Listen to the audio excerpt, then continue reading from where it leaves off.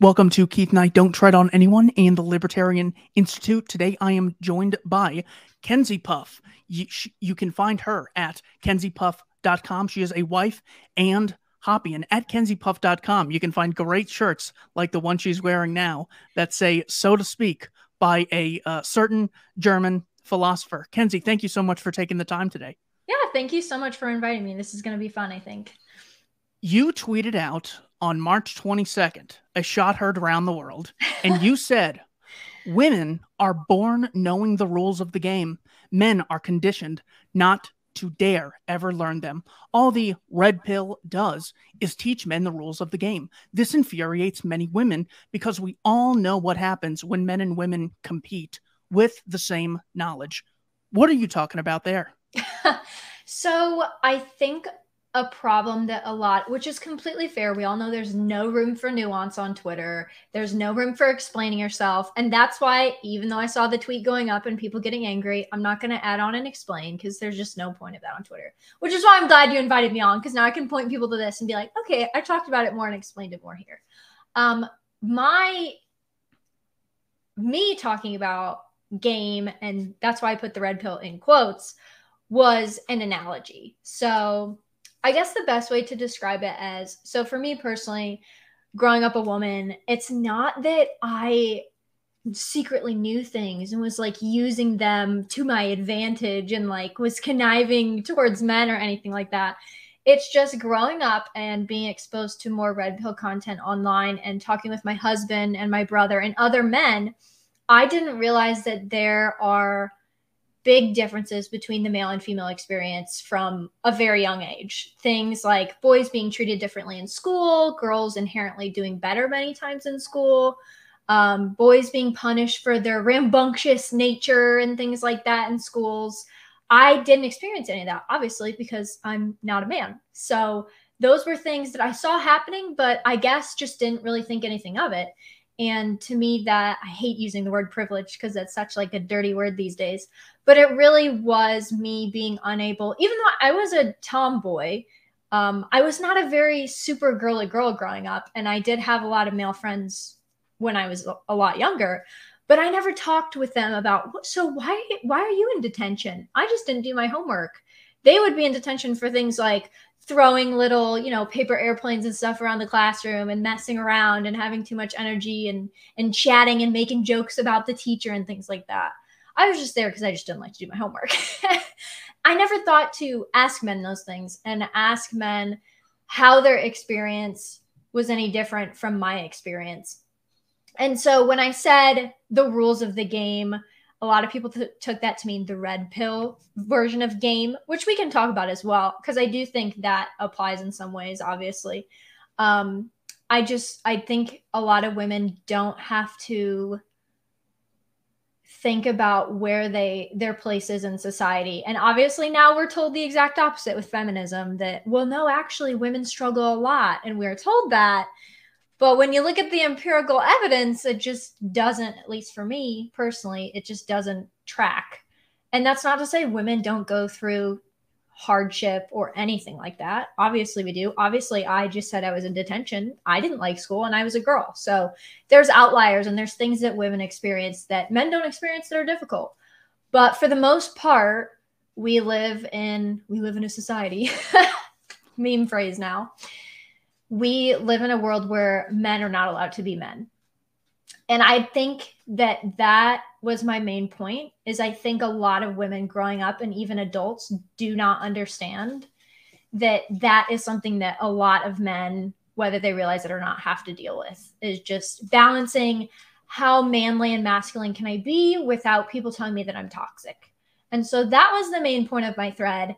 Obviously, using buzzwords like red pill and things like that, people got all up in arms about it, and I got called a pick me and all sorts of nasty things. But I really did not. It's not that I didn't think that tweet would be controversial. I just didn't realize it would take off as much as it did. And what's funny is I tweeted that right before I took a Twitter break. So I tweeted that and people were like, wow, she really just dropped this bomb and then left Twitter. Every once in a while, I'll take a weekend, like Friday to Sunday or Friday to Monday Twitter break. And that happened to be one of all this time. So I come back to Twitter and it's got like, I don't know how much it ended up at, but I was very shocked. but we can talk about all that. Oh, anytime I find the self-discipline to just mute conversation and notifications, I feel like I should be giving an acceptance award. It's so difficult to turn those things off. Yeah. So my whole thing with the toxic masculinity and bashing men for being men simply is the lack of precision that these arguments sort of make. So it's some of the most powerful people in media, in politics, in university, both K through 12 and college universities, and them saying things like men can be toxic, just as I'd be against negatively generalizing blacks or Russians or the elderly. I would really try to take a little bit more care. Of course, you always have to generalize to get any significant point across.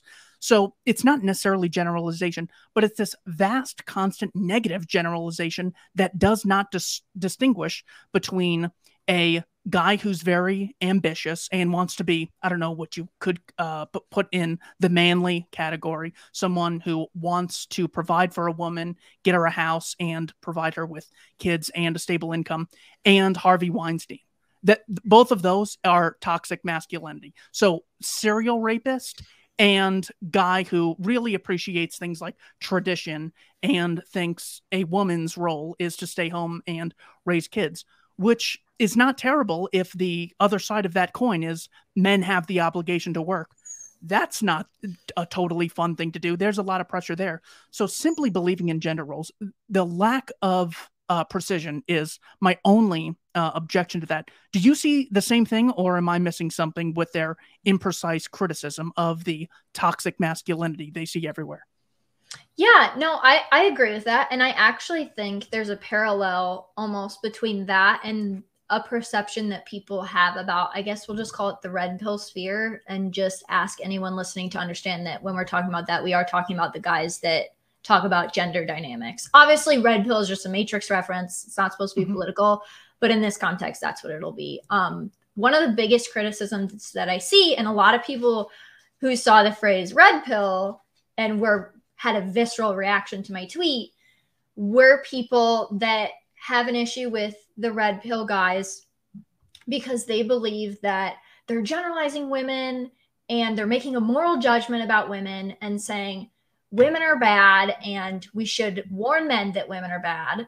And not all women are like that. We call it NAWALT in those circles. Not all women are like that, which is true. But like you said, sometimes you have to make generalizations to get a point across. And I just think a lot of the people who have criticisms of the red pill in this context believe that they're making some negative, evil, moral judgment about women. And that's honestly just not true. And to me, if you've read, I can see how many criticisms come off that way. Absolutely. But if you've read the material and watched these people and how they talk about topics, it really, I hate the word nuance because it can be cringy sometimes, but there really is some nuance needed and not making a blanket statement like, oh, all the red pill guys just hate women. And it's really funny. A lot of people will say, oh, the red pill guys hate women, but we shouldn't say that all women are the same. But you're making a generalization too. So there's that too. So here are three things I believed, I want to say sophomore year in high school. I'm pretty sure it was sophomore year. Whites invented racism and colonialism. America invented slavery. Not an exaggeration. I'm not straw manning. This is literally what I thought. And three, men are the shallow sex, caring only superficially about looks, while women care much more about what's on the inside. They just want a really nice guy to be there for them. We know the first two are absolute lies. Do you think the third one is also a lie? Yeah, actually, so there's a phrase that goes around the red pill community, which is men love idealistically and women love opportunistically. So there's a sentiment that women are the romantics because of, the rom-coms and things that we love and everything like that. And men are the rational ones and they're not really into the romance. Sometimes you got to push, your man to do something romantic because it's just not in their nature. When actually, I think if you look at the evidence, that's not really true. I think that's not a true stereotype. I think the way that a lot of men do things, maybe they're afraid to be romantic and open up perhaps, But in a lot of ways, men view women as something that should be put on a pedestal, which is a very romantic thing to a lot of people. Kind of a problem, but we could get into that later. Whereas women, and this is not a negative moral judgment, often view relationships as, okay, what can this man provide for me and my future children, which is perfectly acceptable. There is nothing negative about that. And I think a lot of people see red pill guys say that and they're like, opportunistically, oh, so you're saying women are just conniving and like just trying to get the best person? No, but also trying to get the best person for your future family is a good thing. I think that's something great in women's nature that they should hold on to and not push that away. But that kind of goes against popular perceptions that women care about what's on the inside and that's all. And it's just character and things like that, which isn't necessarily untrue. You hear women say all the time, oh, I hope he's funny, and just little things like that, which are considered character traits. But when you really get down to it, they will say things like, I want him to have a really good job to provide for my kids, which is totally fine. And I don't know why. I don't really know where that came from. Maybe just like general stereotypes about women being emotional and things like that. I'm not really sure, but no, I think that third one is untrue too.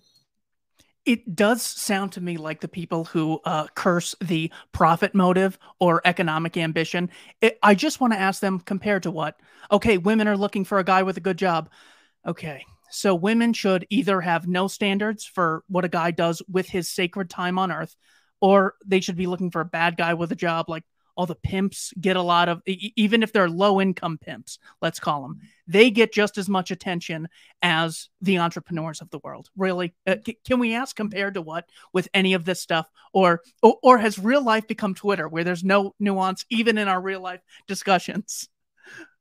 Yeah, exactly. I think it's a big problem. And I get it when it's also, I feel like gender is one of those things, or male and female relationships is one of those things. There's always going to be tension. The fact that I said when men and women are in a competition, we know what happens. The fact that I use the word competition, so many of the criticisms of the tweet were, oh my gosh, I can't believe you're treating relationships like a competition.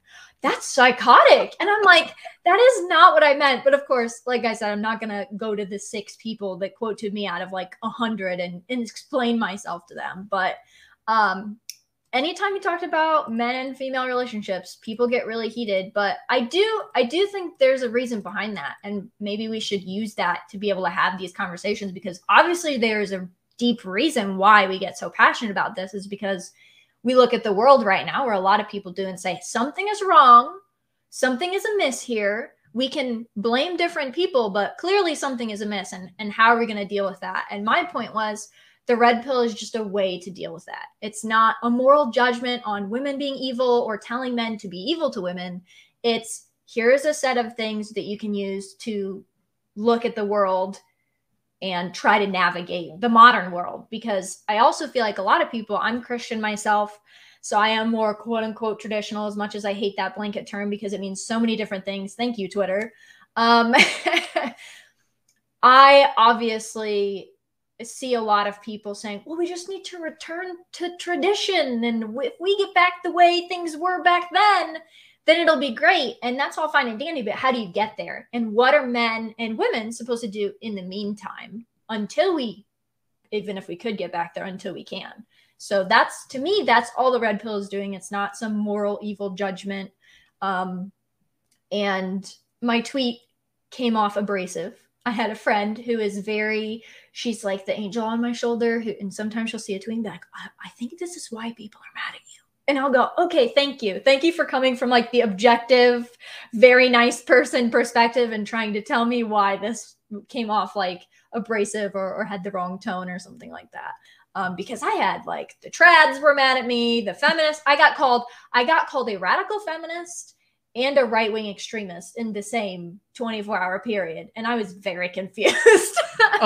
That is the best case for secession I've ever heard. We can't agree on the wording and meaning of one tweet. We can't have a government together. We just can't share this. Exactly. I cannot live with these people, and that's fine. See, there we go. We can physical separation, so to speak. Exactly. That's all I really want. Exactly. So, what is your advice for men who are trying to find the equilibrium between being attractive to a woman, like all the, everything that Zelensky's getting. It's not that, well, he's saying, oh, Putin, here's everything we want. We just want to be safe. He's taking a stand. He's being masculine and all this other nonsense. Ugh. Well, according to the main allegedly lie, of course, I'm talking about the lie here that they're attracted to. How can men find the equilibrium between being attractive to women without being toxic? Yeah, I always say don't listen to women's advice, but I'm being asked, so I will answer.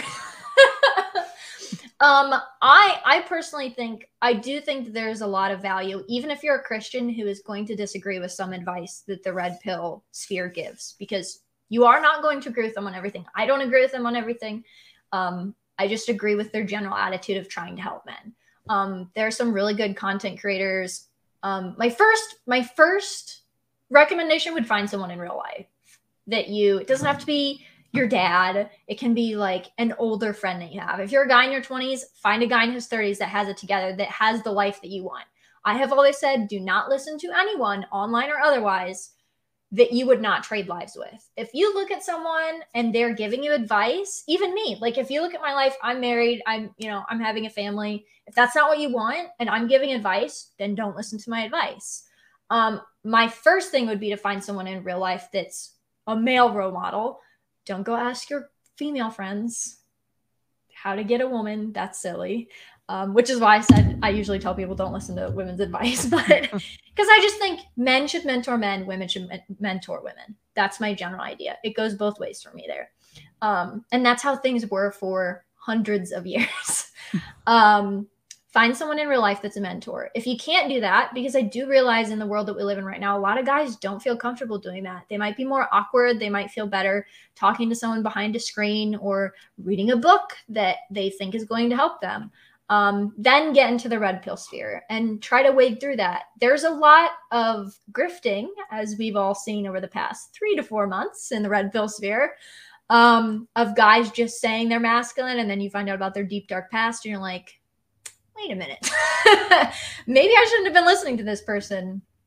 And actually, the original red pill guys, people like Rollo Tomassi, advice that they give is vet your guru.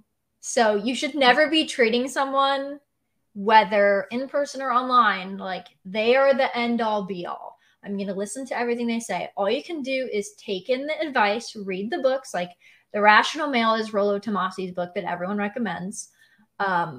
Read that, try to process it. If you have questions, reach out to those people. I know he answers emails. A lot of these guys answers emails in that sphere. And if you decide that's not for you, then that's fine. But I think the best course of action is in real life versus online. But not everybody has the opportunity. That's what I would do. I wouldn't go to like my Twitter timeline and be like, this is what Mackenzie says guys should do. And I do try to avoid that. I will make threads like I did about the red pill and what I think it does, but I'm not going to sit there and book calls with people and charge $100 an hour to tell men how to get wives, because that's strikes me as a little odd and not my place, to be quite honest, though some people might be triggered by the not my place phrase. But yeah, that would be my general advice. Yeah, when it comes to what Hoppe correctly points out as the vital importance of narratives or prevailing interpretations of past historical events when it comes to things like politics, there are narratives in the gender dynamic sphere that are so vital that I spoke with a woman this morning, and we just had a little time to kill. And she had, asked me about the whole Chris Rock and Will Smith thing, and then said, but the good thing is that the women who were hosting, they did such a great job. And, women have to work twice as hard to get half as far as men do. So I said, oh God, what did I say? The first thing I said, well, there was 3 of them. So did they only have to work 33% as hard? Was it equally divided? I was going to say, well, Amy Schumer's white, but younger, and Wanda Sykes, let's really get to the bottom of this. And then I said, okay, do I have to work, say, half as hard if I want to become a stay-at-home parent and have my spouse providing me with shelter and income? According to your theory, that is what we would have to have. Of course not. I mean, the fact that she didn't even see that, and she just confidently says this, it's not like, hey, here's my opinion on. She just says this is the way it is, and that women work twice as hard to get half as far. Barack Obama said it's not myth, it's math, with reference to the gender wage gap that doesn't account for the jobs worked or the number of hours worked or the amount of value created or the amount of ambition that goes into a project or risk level. I mean, this is how they have done these things. So when when guys come across a woman who just inherently believes that, look, the feminist narrative is true, grass is blue, the sky is green, this is just the reality. What are some ways you can maybe peacefully combat that without striking too much of an emotional response? Oh, well, that's a landmine question. I will say, just so people know where I'm coming from, I never called myself a feminist, but I do have some very cringy Facebook posts from 6 to 7 years ago that I read and I think, oh, why was I mad at that? I was clearly more emotional about these topics. Like, for example, I saw a Facebook post a week or so ago from 6 or 7 years ago that said something like, some guy in libertarian sphere told me that women are less likely to be libertarians. That's sexist. And just general things like that you wouldn't consider crazy leftist, but are common tropes. Like you said, like the equal pay thing, and that just everyone kind of believes, but no one ever explains to you why. You're just supposed to believe them.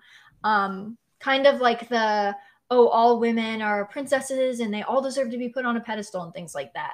And it's really hard when someone has those instilled beliefs to explain it to them without them having a knee-jerk reaction. I think probably the best way is to actually approach it the way that they're thinking about it. So you can't reason someone out of a position that they came to by way of emotion with facts. The whole facts don't care about your feelings thing has been a disaster for the human race. That's not true. There are some people that you can sit down and show them. We all found this out over the past 2 years. A lot of us did. You can show them the data. It doesn't matter what facts you show them. They're not going to listen to you. And actually, they'll have a visceral reaction most of the time. And then they're just going to completely shut down. I think the best way is just to kind of get the wheels turning. Like you said, the woman you were having a conversation with said, women have to work, twice as hard to get to where men are. And then you brought up the fact to get half as far. Wow, that is very that's even worse. I would point out to her, okay, like you kind of just jokingly said, well, there were 3 female hosts. So how does that work out there? You could even like kind of jokingly bring it up like that. Like, okay, well, what about in this situation? And also, like, is the white woman involved? Like, does she have to work less hard? Like, and that just might get the gears turning as I'm thinking, okay, well, maybe that's not always true. Also, those people are celebrities. Did they have to work extra hard because they're female celebrities? Or are you comparing them to normal women? Or also, what is success? Like, what do you mean get to where men are? How do women get to where men are? What do you even mean by where men are? What do you in high position jobs? As of a couple of years ago, I don't know if this is still true, but I pointed out at some point that a lot of the biggest defense contractors of the war machine, that all the CEOs are women. Well, do they have to work doubly hard, or are we just going to ignore that they exist? Or because every woman's not the CEO of a war machine company, or like what's going on here? So I think just like poking a little bit holes like that, but get them to think about it instead of just on the face be like, well, that's not true. Are you accounting for this, this, this, and this? Because they're just going to completely shut down and say, well, obviously you're just being sexist trying to explain math to me. You think I don't understand math because I'm a woman? I can just see someone saying that. So I think trying to meet people where they're at is probably the best, even though that's really hard because sometimes people are at a really crazy place that you can't even go to because you can't even get into their mindset to even explain to them what's going on. Well, what happened was I had said, so a woman has to work twice as hard as I do to become a stay-at-home parent and, have someone providing for her. And she goes, like it's such an NPC move. She goes, yeah, well, that's why we need feminism, just because women are so pressured into staying home. And I go, I go, look, we don't have time to get into this, but you told me that the workplace is like the root of exploitation by, the evil bosses and the evil capitalist society, and that's where they want to put women into. I mean, it's like no thought goes into this at all. One time I actually, I just tried to like grab their position and just like triple down. I'm like, oh, the gender wage gap, and don't get me started on the Asian white wage gap. Oh my God, have you heard about the Black American, Black Haitian wage gap? Oh my God, I hate that Black Americans are exploiting Black Haitians. We definitely need the UN to step in, and those were the only 2 times that I've actually gotten them to say, "Huh, maybe this." And then the other time was I had said, "You really think all the companies pay 28% more?" just so they cannot have women? You could just put your competitors out of business. I mean, Amy Schumer got up there and said, the reason there's 3 women is because it's still cheaper than hiring 1 man. Like at that point, don't you see the people with like what appear to be very cushy lives, but the most successful people on the planet with more privilege than 99.9% of men that will ever exist, or even Kamala Harris or Michelle Obama talking about this? I'm done with that topic. I'm getting too emotional myself. It's very interesting that we live in an evil capitalist society of exploiting companies and exploiting all these women, but they don't want to save money by just not hiring any women. They're still hiring women, and if you look at the pay, they're still paying them the same, even though they're allegedly these evil capitalists. It's a whole nother topic. I feel like we could do an entire hour on just that by itself. Well, we have to stop because I become the emotional thing that I'm criticizing, and then the audience loses the small amount of respect they still have. So yeah, I got to move on. So you said that you're married. Imagine you are in Will Smith's and his wife's. Is his wife's name Jada Pinkett? Jada Pinkett Smith. Yeah. Okay, so you're Jada Pinkett Smith, and your husband is Will Smith, and Chris Rock makes that joke at you. What would you want your husband to do in that situation?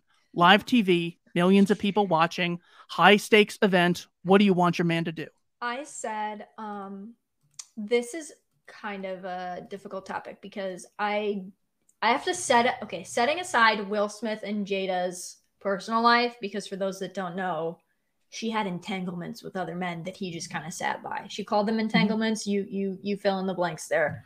So I don't respect them as a couple or him as a man for that. He's just a broken shell of a man. And it's actually, to be honest, I have a lot of just pity. Like, that's it. Like, he's just a broken man. We all saw the memes of him crying and just like sitting there with a blank look on his face during that interview. Setting that aside, someone told me, and I followed up, I had some tweets about that, and I followed it up with, though I will say that when men started calling the police on other men for hitting them, something bad happened to society. When we started not thinking it was okay, and of course a bunch of libertarians responded to me saying, well, that violates the non-aggression principle. I said, if someone calls me a slur, like the HWORE word, and my husband just sits there and doesn't punch the person in the face, I'm gonna look at him like, wow, okay, I guess you don't care. If Jada and Will did not have the history that they had, assuming the slap, it wasn't even a punch, it was a slap, assuming it was real, I don't really have a problem with it. Like, if everything's in a vacuum and he did that because he felt his wife was insulted, I don't have a problem with that. Obviously, it's a little more nuanced because it's a comedian. He's making jokes about everyone. Why specifically did you get so angry? And I actually just saw, I didn't read it, but right before I popped on, I saw that Will Smith has issued an apology for his actions and how, emotional he was and everything like that. But if everything was in a vacuum, I wouldn't have a problem with what he did.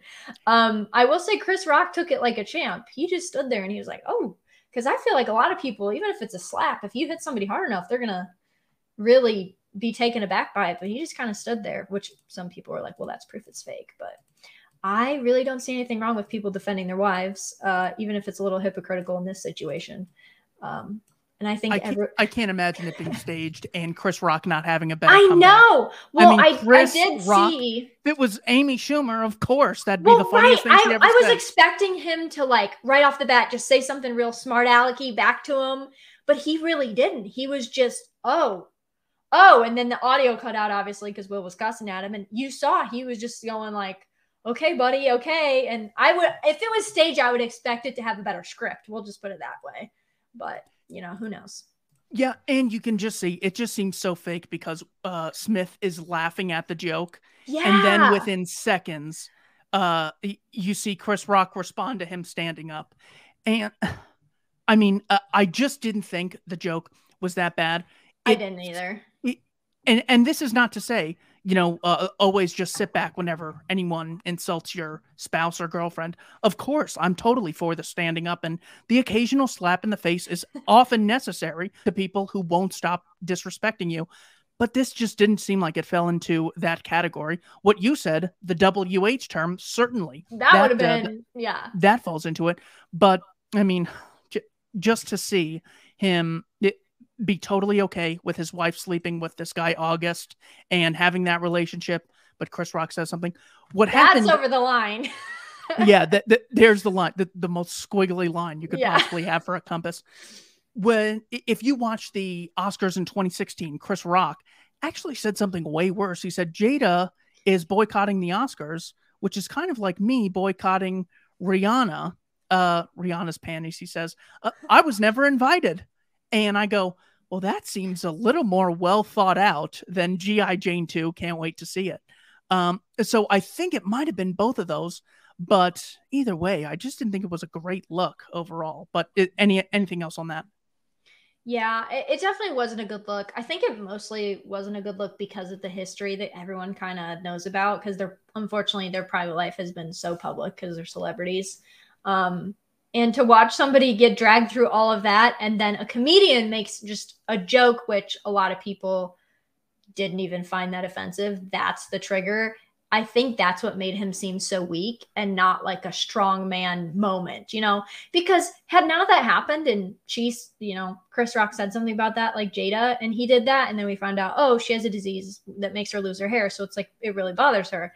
Then it might've been like, okay, we'll give him a little wiggle room. It was still kind of a wimpy move to do that in public in an award show, you know, maybe go up to him after and bop him in the head or something. I don't know.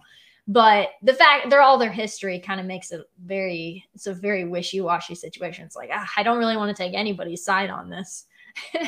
That's how I felt, at least. I'm like, I'm just making fun of everyone involved. We'll just do that. Yeah, Hollywood, even like a nuclear strike would be retaliatory at this point. So we don't have to watch out for anything we say when it comes to these people who every time they get in front of a microphone, they advocate the government supremacy of statism constantly. Yeah. So I was sort of asked by a number of people to do a show on this issue, but I didn't really know much about it. So the book that was recommended to me was The Rational Male, Rollo Tomassi. This, I guess, is the first of 4. There's 9 iron rules. I want you and I to go through each one. You give me your response to each one. Iron rule number 1, frame is everything.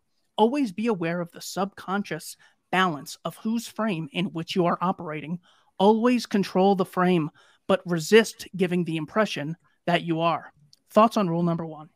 I think frame is really important. I have The Rational Male. I've read this one, and then there's also Rational Male Religion, which as a Christian, I thought was really interesting. That one's very interesting as well, because it goes through all the religions and their relation to the red pill. But the Rational Male is kind of the premier work that everybody talks about. And frame is referenced a lot in red pill spheres. And this is one of the non-offensive ones to me, because, you know, I'm Hoppian. I believe in hierarchy. There's a natural order to things. I don't think it's weird for a man to have quote unquote frame in a relationship. I think the reason a lot of people, I tried to think about when I sat down and thought about these, I tried to imagine, okay, but what if I did find something about this a little sketchy? What would it be? And kind of think about that. And I think a lot of people, one, don't really understand what frame is. They think that frame is, it's just the lens that you view the world in, and just make sure your wife views things through your lens. It's not. Frame as in frame of mind. Frame is supposed to be creating the world that you want and something that's so attractive that a woman goes, I want to be in that. I want a part of this. That's what it's supposed to be. And to me, that sounds awesome. I'm a woman. Obviously, I'm in my husband's frame. That's why I'm married. Otherwise, I wouldn't have married him personally. So I don't find it offensive, but I think a lot of people get confused about what it is, and they view it like that last bit of don't reveal that you're doing it. People try to say, oh, that's manipulative. And it's like, well, is it really? No one says it's manipulative when you just set boundaries for a relationship, right? No one would tell a woman, I can't believe you set that boundary that you don't want to do that. You're being so manipulative. That's not a thing. So to me, the frame thing, it makes sense to me once you understand the concept, and it's not just like a guru, like just imagine and you know, just imagine a world. And that doesn't sound very masculine, obviously, but they mean, you know, actually creating a world that someone wants to be a part of. And so much so that you don't have to actively tell them, hey, we're going to do this because this is my frame. That's not frame. So that's how I try to explain it to people, at least. Yes, the evil of egalitarianism strikes us again. Any standards you have, well, then create inequalities. So really having standards and wanting what's good for yourself and others, that's really exploitative and really evil to the other 7 billion people. It's much better to have no standards. Iron rule number 2. Never, under pain of death, honestly or dishonestly, reveal the number of women you've slept with or explain any detail of your sexual experiences with them to a current lover. Yeah, so the sex ones are a little tricky because I'm Christian. So when I was personally reading this book, some of those I had a visceral reaction to, like, oh, that sounds kind of scummy. Why wouldn't you like be honest with someone? Then I had to take a step back and think, okay, how weird would it have been for me if on our first or second date, my husband just sat down and was like, I just want to be honest with you about where I'm coming from. Here's all the women I've dated. Here's what all the bad things and good things they've said about me, and laid it out like that. I would have thought, this person is psychotic. Why are they? I mean, I was also 18 when we started dating. So maybe an 18-year-old would think that was a lot weirder than someone in their mid-20s. But still, I think either way, I would have been like, why is he telling me this? And I think a man would have that reaction too. I think I personally don't have a problem with this. The reason that a lot of people do, I think, is because a lot of people believe that if you don't do this, or if you're not explicitly saying something, then you're being dishonest, which I think there's a blurred line to that. Just because you don't immediately talk about something or spill your guts to someone doesn't mean you're lying to them. And I also just think that, speaking from personal experience, I don't think I could trust someone that was using me as an emotional tampon. Like, if a man was constantly telling me, oh yeah, I had this bad relationship, and you're dating someone and they keep if you're dating someone, especially a woman to a man, and the man keeps bringing up past relationships and, oh yeah, me and this girl did this thing, you're going to start to wonder, ooh, why is he doing this? That to me seems more scummy than just not talking about it and just progressing the relationship. And maybe if it comes up down the line, maybe. But I personally, I don't think, especially about personal subjects like sexual history and stuff like that, I wouldn't want a man like sitting down and spilling his guts to me. That honestly, this might be controversial, that seems like a very feminine thing to do. Like, to sit down and just spill your guts and just be emotional about things and just be totally, you know, whatever. That doesn't seem like a very masculine thing to do. And I think that and frame kind of go hand in hand. If you want somebody to respect you, they need to just kind of trust you on that, and just trust that if it was an actual issue, if there was something in your past that might actually become a huge issue, you need to be able to trust that the person's going to bring that up and not need to lay everything out on a first or second date. Otherwise, they might be hiding something. It's like, well, if you think they're hiding something, why are you with them anyway? So yeah, that's where I come at from that. Iron rule number 3. Any woman who makes you wait for sex or by her actions implies she is making you wait for sex, the sex is never worth the wait. This one really makes people mad. For multiple reasons, I think. So I think the reason why this one makes people mad is people take this rule as meaning, guys, go out there and your only goal should be to have as much indiscriminate sex as you possibly can. That's not the point. The point with this is supposed to be determining whether somebody genuinely desires you or they're just kind of pulling you along because they like want free stuff from you. They're doing that kind of thing. That's all it's supposed to be. It's not supposed to mean go out and bang as many women as you can. If she doesn't bang you on the first date, then you failed as a man. It's just supposed to illustrate, which is talked about later in the book, that genuine desire, if a woman has genuinely is attracted to you, she's going to show that. She's not going to like play coy and be like, I don't know, maybe I like you. And that would like, that should come off as a red flag. If someone's like, I don't know, we'll see. And I think obviously if you're coming at this from a Christian perspective, like I am, you might have problems with the premarital sex thing. Completely understand that. But there's other ways to determine that too. I just think the wait for sex thing is, unfortunately, it's so common in society. This discussion about premarital sex and things that needs to be a rule, because a lot of guys don't understand that women might just be dragging them along for the ride and want all the things that a relationship has, except physical attraction to each other, which should be a huge red flag. You should be physically attracted to the person, man or woman, that you're with. That should not be controversial. Iron rule number 4, never under any circumstance live with a woman you aren't married to or are not planning to marry within 6 months. I love this one. The reason why I love this one is because, one, I feel like it's completely reasonable. And I actually feel it's funny. I never see this one be touted as controversial as the last 3. Or were we on 4? Were we on 4? Yeah, that was 4. That was 4th? Okay, as the last 4. And I think it's because this really, to me, isn't that controversial. This just seems like common sense. And I actually see a lot of women's criticism of the Red Pill Online being, all you're doing is creating forever girlfriends. You're stringing girls along for sex. You're not giving them anything more. And that's wrong. And that's morally reprehensible, which I can agree with to a certain extent. This rule makes it clear the Red Pill guys aren't into that. If you're living with a woman, you shouldn't be treating it like you're in a marriage if you're not married. That's not a good idea. And I think, you could argue over, well, should it be 6 months or should it be this many? But I think just the fact that this is in the rule should show people that it's not women are evil or men should manipulate women. It's you need to decide whether you're in or out for this and whether she's someone you should invest in and vice versa and make a decision, which I think is a good thing. Rule number 5, never allow a woman to be in control of the birth. I love how it says the birth. It makes it so mysterious and mystical. I don't know. A lot of people get angry at this one because they take it as it's fine for like a man, for example, to like tell a woman, oh, you need to get an abortion or something like that, which obviously I'm Christian. It's morally reprehensible. Not down with that. But all this one is supposed to mean is, as women, when I have a baby, I know the baby's mine. There is no doubting that. It comes out of me. I carry it for 9 months. I know the baby's mine. Men don't know that, especially these days. If you're married, hopefully that would be the case. But, the fact remains, there's a lot of people that have babies outside of marriage. I don't like it, but it's just a fact of life.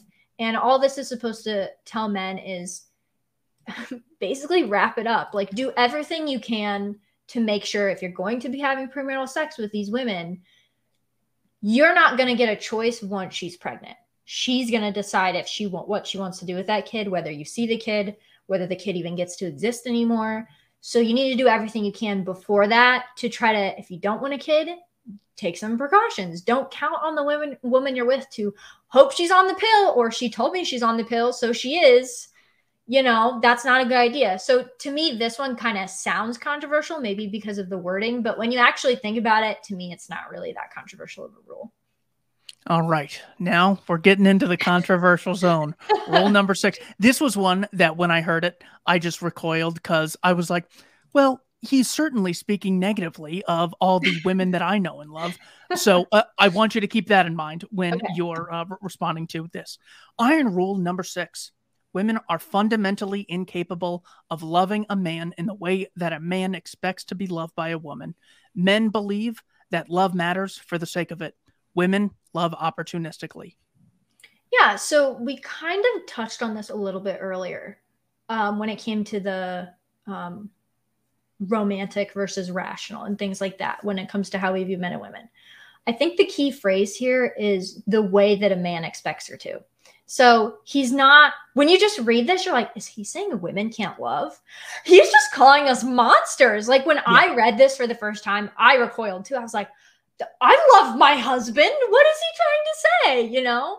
But I think if you actually think about it, to say that men and women deal with things, love, respect, all of that included, the same, it's kind of egalitarian. Like not everybody views things the same. A lot of people view things through different lenses.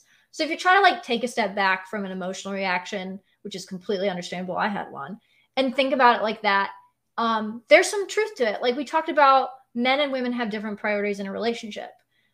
Women want somebody to provide for them and stuff like that. That's not a bad thing. That's a good thing. That's how civilization survived for thousands of years, is women being able to look at a guy and saying, I don't know if you've got what it takes here to make sure that my kids and I are safe.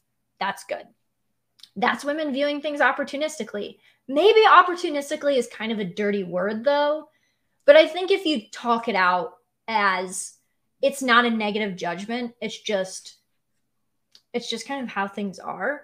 And not every woman is the same. I know we can say not all women are like that, but a lot of the things that the Red Pill talks about, it's not like, I know it's called the iron rules. It's just supposed to be something that you use as a guide. And I think for a lot of guys going into things thinking that a woman is going to be romantic, and because we talked about guys in a lot of ways are way more romantic when it comes down to it about relationships than women. It's not a bad thing. It's just kind of a flip of what we expect. And we agreed that was a thing, and that's true. And sometimes the stereotypes are flip-flopped. That's basically all this rule is saying, is that a lot of guys go into things and they think, oh, she's just going to like, you know, rave over me and all the time and do all these things for me just right off the bat. And it's like, no, a lot of times with women, you have to prove that you're worth doing things like that. Like a lot of the people in my family who have been married for 30 plus years, you see how much the wives love their husbands and the things that they do for them. And you don't think, oh, I bet she's doing that because she knows if she doesn't, you know, it's not like a conniving, manipulative thing. You think, wow, I bet that person is a really good husband to her and that she's doing this out of appreciation. And to me, it's basically saying the same thing. My husband provides for me and my family. So I get him plates at Thanksgiving and it makes all the feminists in his family mad. It's really simple as that. It's not like, oh, I'm thinking, oh, well, if he slips up once, if he loses his job and doesn't get one in 3 months, I'm gone. It's not something like, it's not like twirling mustache like that. It's just kind of a fact of life that I think it kind of comes down to the egalitarian stuff. We can acknowledge men and women are different, but when you bring it up in relationships, a lot of people get really uncomfortable or have a recoil automatically. And I don't think we should. I think it's just something we should kind of just understand. We got to have a line to respond to the feminists with when they complain about getting a plate for your husband. My God, you should be like, you know what? I was just thinking of, you know, all the male genital mutilation called circumcision that goes on. And then I was thinking of how all men have to sign up for slavery. You know, it's called conscription. And I thought, you know what? I should get him a plate. Yeah. I mean, we just have to have to hold back. We just have to bad. Delivery. By the way, I'm totally stealing your face and voice when you said it's kind of egalitarian. I wish I would have used it in my last relationship. We would always argue the waiter always gets 20%. I go, well, what if we sit down for a long time and we only get drinks? We should pay him a lot more. And what if they do a terrible job? She's like, always 20%. I wish I could go back and go, that's kind of egalitarian. It's so funny. My followers make fun of me so bad, but really so much of this comes down to egalitarian and like blank slate equalism and things like that. And I think that's actually something that kind of drew me to the Red Pill in a way. Because if you listen to their streams, a lot of them use the word egalitarian in a negative way. And I'm like, yes, there's other factions of society besides, you know, libertarians and Hoppians and things like that don't think this is bad. This is great. This is great. So I think it's important people kind of keep that in mind, especially like more right-leaning people, because I can see some left-leaning people thinking all this is bad and, well, of course we're equal, what are you talking about? But when it comes to people who supposedly don't like egalitarianism, I'm like, okay, take a step back, think of the word egalitarianism in your head. Is this really good? No, it's not. God, what an opening they've given us there. You should be like, democracy. It reminds me of like a god that didn't succeed. It's sort of like a god that failed. Wouldn't you call that egalitarian? Yeah, I think that's good. Just one more thing on Rule 6. He says, because men want to believe that they can be happy and sexually satisfied and appreciated and loved and respected by a woman for who he is. Any further thoughts on Iron Rule 6? Yeah, so when I read that, I was like, well, I like my husband for who he is. And it's like, well, yeah, I do. Obviously, I like my husband's personality and I like to be around him. It's not like he's just a paycheck, but I think for women, there's more to it than that. And for guys, I hear so many guys, especially younger guys, say, I want a girl who has X, Y, and Z hobby like I do. And I want her to be able to talk about this. And it's like, okay, but do you want a wife and a girlfriend? Or do you want a boyfriend? Because it kind of sounds like you want a boyfriend. Like, men and women are different. Women are going to want you to provide too, not just have things in common with them. And like, that's a really frank way to say it. But that's what it sounds like when these guys are describing the idealistic partner. I'm like, that's your bros. Like, what? Your bros love you for who you are. And that's fine, but they can't give you babies. So like, you need to figure this out if you want kids, of course. So yeah, I think that last bit people get caught up on too. But then when you actually think about it, it kind of does make sense. It's because I think a lot of people read this immediately as, well, he's saying women are bad because of this. No, he's just saying this is how women are. That's it. So I think that's something people need to keep in mind, like with all of these. Yeah, wanting the same hobbies as I guess they're not looking at it in this sort of like division of labor appreciation that people like us might have. It's like, we need this yin and yang. We need to complement the provider and the one who stays home. Whereas they're like, oh, we got to be available on the same dates to go to Comic-Con, because if our work schedules don't match up, then one of us will have to stay home for Comic-Con. Really, and also it makes lying nearly impossible when you have the same hobbies. Oh yeah, I'll just call them and I'll double check. Well, you got to smooth things over every now and then. The same hobbies, that just sounds exhausting. Yeah. Iron Rule number 7. It is always time and effort better spent developing relations with new, fresh, prospective women than it will ever be in attempting to reconstruct a failed relationship. I don't see how this one's controversial at all. Yeah. I just really don't. This is one of the ones I read and I was like, yep, makes sense. And I went to the next rule. I will say I did try to think about it a little bit more. I'm sorry. Can I interrupt you real quick? Yeah, go for it. Just to give people an idea of what he means. Yeah. Even if you could go back to where you were, any relationship you might have with an ex will be colored by all of the issues that led up to the breakup. You will never escape her impression that you were so optionless, you had to beg her back to rekindle her intimacy with you. Yeah, and like that makes sense to me too. I just don't see how that's controversial. I think a lot of people, and he does discuss this concept of one-itis, which is basically the feeling that I have this one woman and now we're broken up. What am I supposed to do? And that's when you get these guys saying, what can I possibly do to repair this relationship? Mm-hmm. And they will actually, and I've seen guys do it, and it's always so sad. And you feel sad for them too, not just because it's like, oh, they're pathetic, but man, they have nothing else but that woman. And no woman wants to feel like this guy has nothing else going on except me. They might say they do. And a lot of women act like, oh, I'm his whole world. You don't want that. You want them to have other things. Like my husband has hobbies, things he does without me. We just talked about how weird it would be if you had all these hobbies and you did everything together, and how weird that is. That's kind of what the concept of one-itis is. Like, I cannot live without this person. It's like the Disney prince and princess, and you'll find the exact right person for you. And if you screw that up, it's over. Nobody wants to feel like that. Like this is kind of getting into the next rule a little bit, I think, but like, no, I hate when people say things to me like, your husband is so lucky. I'm like, ew, my husband is not lucky. I mean, I'm great. I'm not saying I'm not saying he doesn't think I am, but to look at me and be like, he's so lucky. That to me says, oh, your husband, he's just a schmuck. and he's just really lucky that he ended up with you. And I'm like, no, he's a prize. I don't know what you're talking about. And I think if you break up with a woman and you come crawling back, and like I said, I've seen guys text girls and be like, please, I'll do anything. You're my whole world.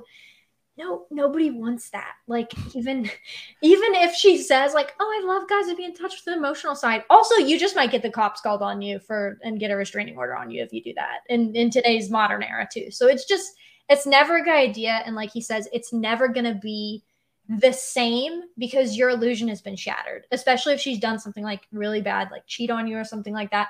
You're never going to be able to get past that. And you're always going to wonder in the back of your head, well, why am I with this person again if she cheated on me? Like, obviously, she's not the woman that I thought she was. And you're just treating her way better, to be honest, than she needs to be treated at that point. So. Exactly. You're trying to display your value, not apply for the Notebook sequel that right. Ryan Gosling is just too old for. Not going to happen. Iron rule number 8. Always let a woman figure out why she won't fuck you. Never do it for her. Yeah, this one, again, seems completely makes sense to me. Maybe the phrasing is a little bit crass for some people, but if you think about it, it makes sense. No one wants somebody coming up to them and being like, yeah, I mean, I have X things wrong with me, and unloading all their personal problems and being like, you want to go out on a date sometime? That's not, I can't think of anything less attractive than someone explaining all the reasons why I shouldn't date them and then look at me and be like, but do you want to go out sometime? Like, I can be fixed. You can fix me. It's like the you can fix me instead of I can fix him thing.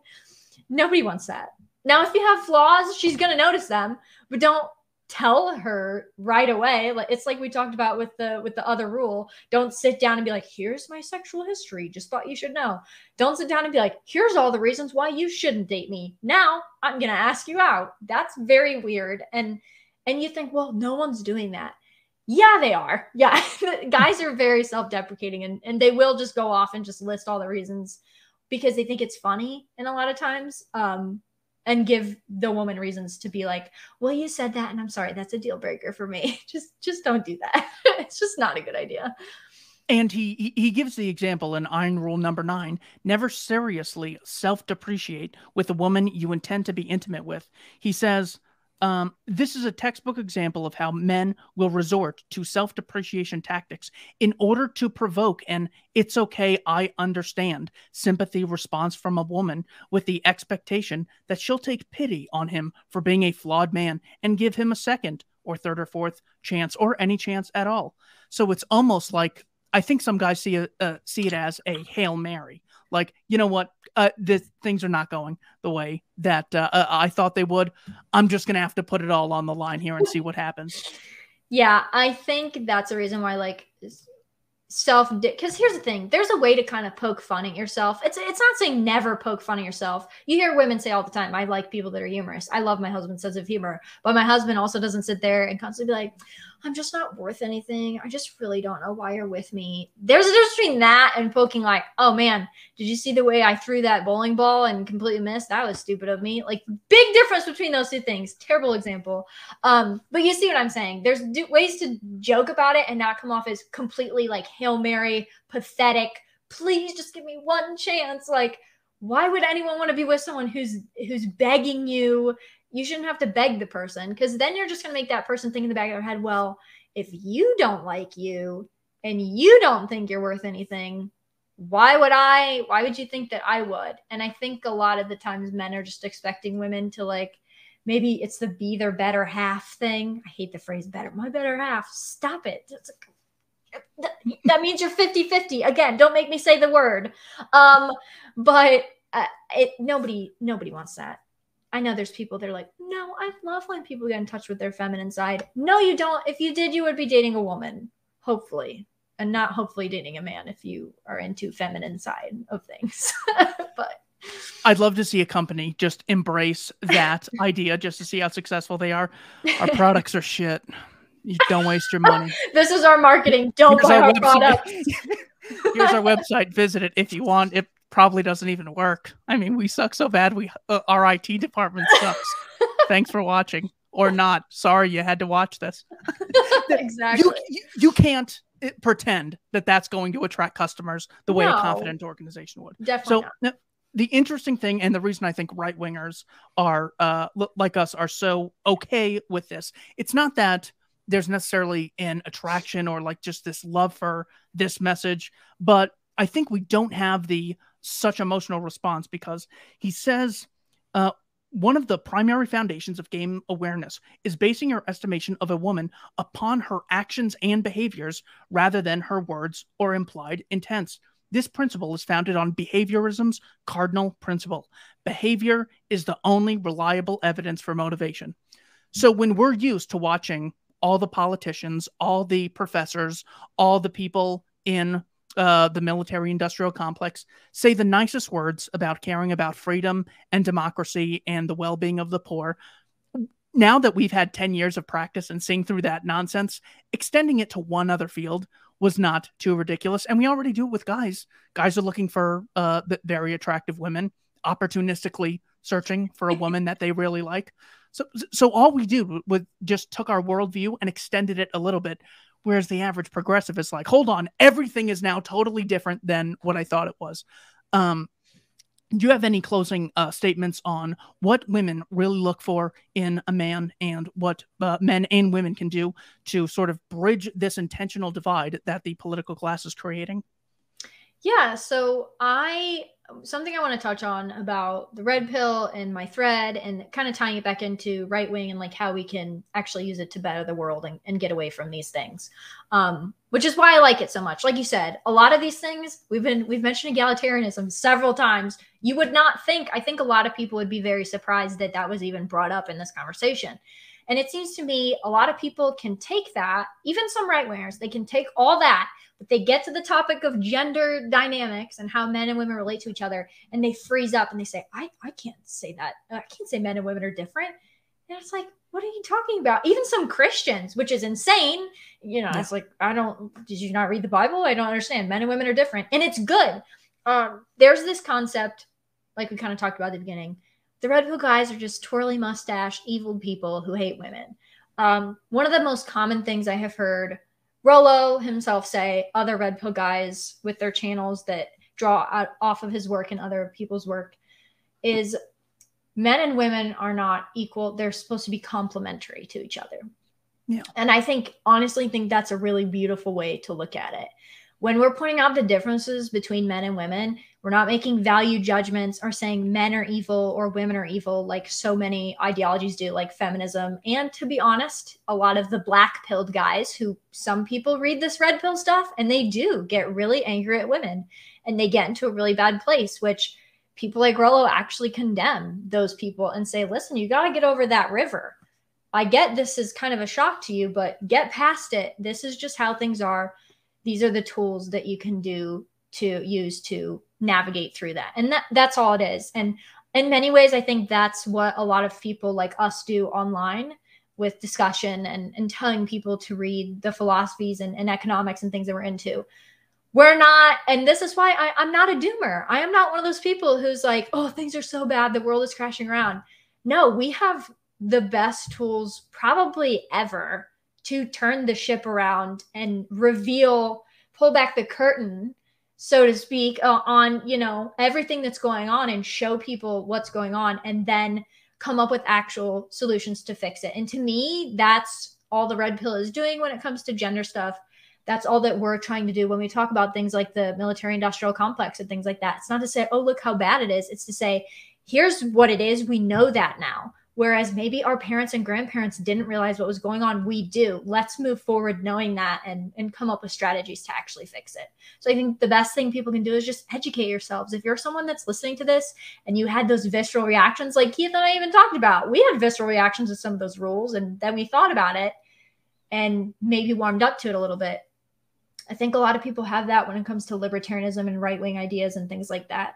They have a visceral reaction, but when you look into it, all this stuff is connected. And I think that's something that people need to remember. And we've got the tools. We just need to put them into action.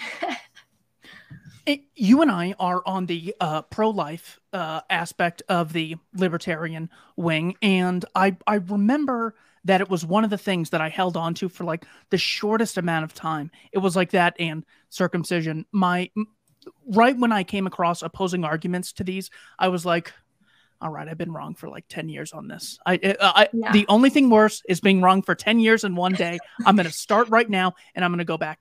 I think it was first hearing an abortion doctor. So that was like, okay, at the very least, second and third, that has to be off limits. We have to treat it as though it's a baby. But, first trimester, that abortion's totally legitimate. And then I came across the concept of size in the universe. So if you keep zooming out, people get really, really small. And you could even see like these big heads on Easter Island, 1,000 times bigger or something, bigger than a human being. But we could still see more value in that human being, depending on who it is, of course. And then I go, well, the fact that we're talking about like a seed of a human being, that is still something that we need to appreciate. And for us to barbarously say it's no more than a pimple is totally uncivilized. We're not appreciating. I think Rothbard said it so well in Egalitarianism as Revolt Against Nature. He goes, if men and women were like ants, just totally interchangeable, who would care if they live or died? Oh, they're oppressed by what? Something that's totally, inane and similar to themselves. No, it's this ability for human beings to experience the world, to have senses, to have emotions, and build each other up in productive capacities. Whereas the animal kingdom is just when at the expense of others, people produce and engage in win-win trades. So with this, that was just me explaining why I am no longer pro-abortion or even take a default position. I take the pro-life position. Why are you a pro-life, anti-abortion advocate? Yeah, so I'm adopted, so that's like the biggest reason. I will say I did go when I first got into the liberty movement. I didn't know that there were pro-life libertarians. I thought you take the default, like you said, a lot of people they wouldn't call themselves pro-choice, but they would take a default position. Like, well, it's not my decision. Shouldn't be the state's either. That's that. Then I would start talking to them and I could tell they were pro-life. They just almost were scared to talk about it because they didn't want to get called, oh no, a libertarian calls you a fake libertarian. What could possibly be worse than that? And I would talk to these people and I just come at it from a stance. I'm adopted. My birth parents could have easily just been like, I don't want to deal with this. We're not going to try to find an adoptive family for this person. It was always hard for me, even in that brief point where I wasn't calling myself pro-choice, but I just said, oh, none of my business. It was literally my business. Quite literally, my business was being adopted instead of being aborted. That was my business. So that's kind of where I come from on a personal level, just to be completely candid, because I think a lot of people, if you're not personally invested in it, you're not going to do that. I also just legitimately, my brain just cannot comprehend any woman being pregnant and thinking that that's normal. I don't know what level of psychosis we're on that you can be pregnant, feel the changes in your body, sometimes see an ultrasound. And that's why the numbers do go down after a woman gets an ultrasound. And that's why a lot of pro-life people advocate for that, because it's really hard to see that little heartbeat on the screen and think, it's fine. It's just an inconvenience, It's so hard. So those are my two kind of personal reasons. And then just philosophically, like, to me, all this stuff makes sense. When I first got into libertarianism, a lot of people told me, you can't be Christian and an ANCAP. And I would just laugh at them. And I'd be like, thou shalt not steal. That's all you got to say. Okay, whatever. And then I'm like reading through the 10 Commandments, and I'm reading Rothbard, and I'm like, I don't know, guys. This seems pretty compatible to me. Yeah. And Rothbard was married to a Protestant woman. I'm a Protestant. There you go. That's all I need. Thank you. But to me, it all ties together. And, I think it says a lot that one of Mises' premier works is called Human Action. Libertarians care about, as much as we get accused of only making people numbers and, all you care about is capitalism. Libertarians are supposed to care about the human element and how humans are affected. Like you just gave the universe analogy and how it all ties together. And so for me, the pro-life position was the logical position. I care about humans. I care about families and how families navigate through society without coercion, they should be able to. Why would I not take that to the logical conclusion of when you first appear on the scene, which is in your mother's womb? It just makes complete sense to me. So that's my logical reasoning for it. Well, and that was, I got to say, I hate this senator who was questioning the Supreme Court justice who's, testifying. He's usually so bad on everything, but he had said, when does life begin? And you can tell he's sort of, grasping at this abortion topic, which you could sort of see, well, there's the law and then there's your personal opinion, which is totally fake, as if you could make a ruling on free speech without having a personal opinion. Right. But then he says, at what point does equality under the law come into existence? So 5-year-old, 10-year-old, because therein lies the connection, the undeniable connection between you wanting to get this position. And of course, she said she doesn't even know what a woman is. This was just such a fake charade. I'm not a biologist. But I don't know. Yeah. God, that was bad. It's so bad. You have to know that when she just has some talk to yourself time. Oh, that was bad. Am I really buying into this? This is how deep it goes. I don't know what a woman is, but I believe in equality for them. How do I believe in equality for a thing I don't know what it is? Exactly.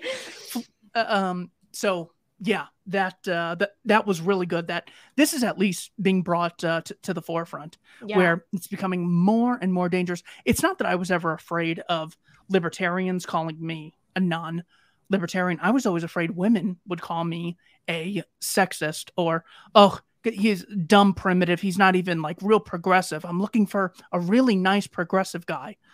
That's what I always thought. No uterus, no opinion. So, yeah, really. You were never on Epstein's Island. You can't have an opinion on that. Sorry about that. Yeah. Oh, a woman's being beat across the street. Maybe you should stay out of it. You're not a woman. Like, no, you would never say that to someone. It just, it's all absurd. This is the Kyle Rittenhouse cross state lines. Exactly. You've got to be so dumb. You've got to be so dumb. Okay, final question. What's your favorite Hans Hoppe book?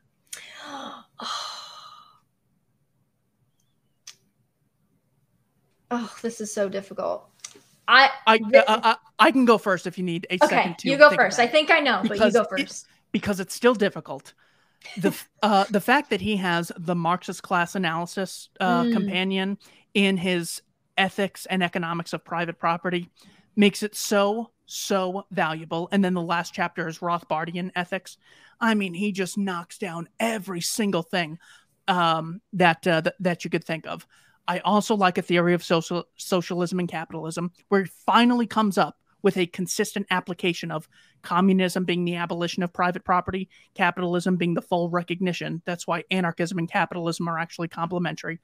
But I gotta say, the last 4 chapters of Democracy, the God That Failed, are so unbelievable. And his natural order ones at the beginning with the importance of low time preference. I got to go with The God That Failed. How about you? Oh, God That Failed is probably up there. But just, I will say the thing that made me, people have been calling me Hoppian for years. And I was like, no, I haven't read that man. I don't know who that is. But I was already saying things, probably because I started reading late Rothbard, the dreaded late Rothbard. Of course, the natural conclusion to me is you read Hoppe. So maybe that's why. But then I actually started reading Hoppe and got more comfortable calling myself that without, being more familiar. But the thing that really did it for me, that kind of pushed me over the edge, Democracy is amazing. I think there's a reason that's one of his most popular books. And I think it's just presented in such a compelling way. But the thing that got me finally on board, and actually really helped me a lot with my personal beliefs, was getting libertarianism right. Because I think there's a lot of libertarians that cling to the, I'm above it all. And it's almost like we're better than the left and the right thing. Like we're better than you, instead of just embracing. And in that book, it's a short book. It is short. It might be his shortest, actually. I've got almost, it's got to be close at least.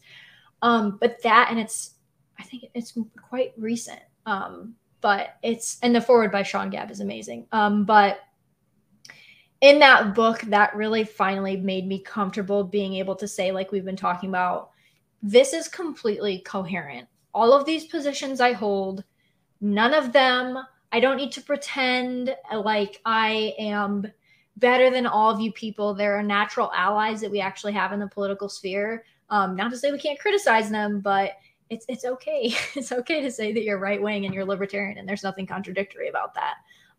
And so I would have to go with that one. But democracy is definitely a very close second. But just personally for me, I think just because that finally allowed me to just be able to accept that I'm not a little baby Lolbert anymore, and that it's okay. I'm a Hoppian now, and it's okay to call myself right wing, even if it makes some other libertarians mad. I got to go with getting libertarianism right. And I would honestly, I think that's one of his more, I won't say easy. Hoppa's not an easy person to read a lot of times, but it's definitely really digestible for the average person, I think.